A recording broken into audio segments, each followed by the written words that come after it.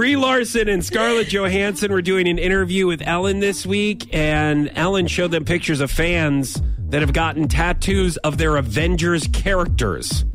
Captain Marvel and Black Widow inked on their bodies. Many of the tattoos weren't good. Like you think? Well, no, I mean, you think of that, and if it would be like a BA tattoo of those characters, you'd be like, all right, well, that's cool. Like all the way down this, random woman's thigh. No. Like that with Black Widow, like on somebody's back. You'd be like, all right, that's okay.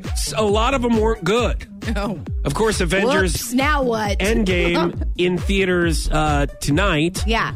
So have you ever known anyone to get any of these tattoos? Maybe it's superheroes. So it could be just any kind of character in general on their body. So I don't, honestly. And I know that this is so rare because there's so many people that have tattoos, but So no one you know, but you've seen them. Oh, for sure. Like, I've seen pictures of them, but no one I know has ever gotten, like, a character or a superhero or anything like that. And surprisingly, I've never gotten anything. Like, I don't have any tattoos, which I've done some crazy things, but I never got tattoos, and I don't know anyone that really has gotten a crazy tattoo. I know that's a lame answer. I mean, if you're in Walmart, you'll see. I'm pretty sure at least every Walmart trip, you'll see somebody with like a Daffy Duck tattoo, or a Bugs Bunny tattoo. I mean, you've got to see that, or a Mickey Mouse tattoo to match their Mickey Mouse shirt that goes down to their knees.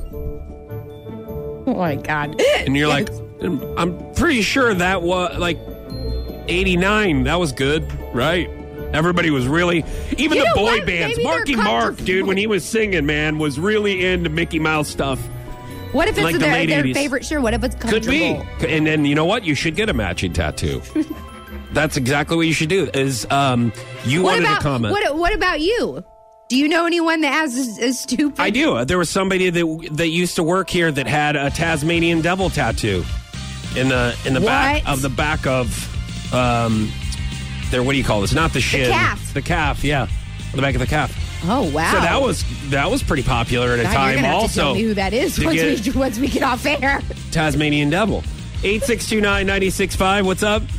Well, I am almost 40 years old, and I actually have a tattoo of Tigger. They all got a kick out of it when I got it done a few years ago. I mean, I have slippers. I have the actual, you know how a couple years ago they came out with the full adult pajamas, full suit pajamas for adults? I have the Tigger pajama, the one piece.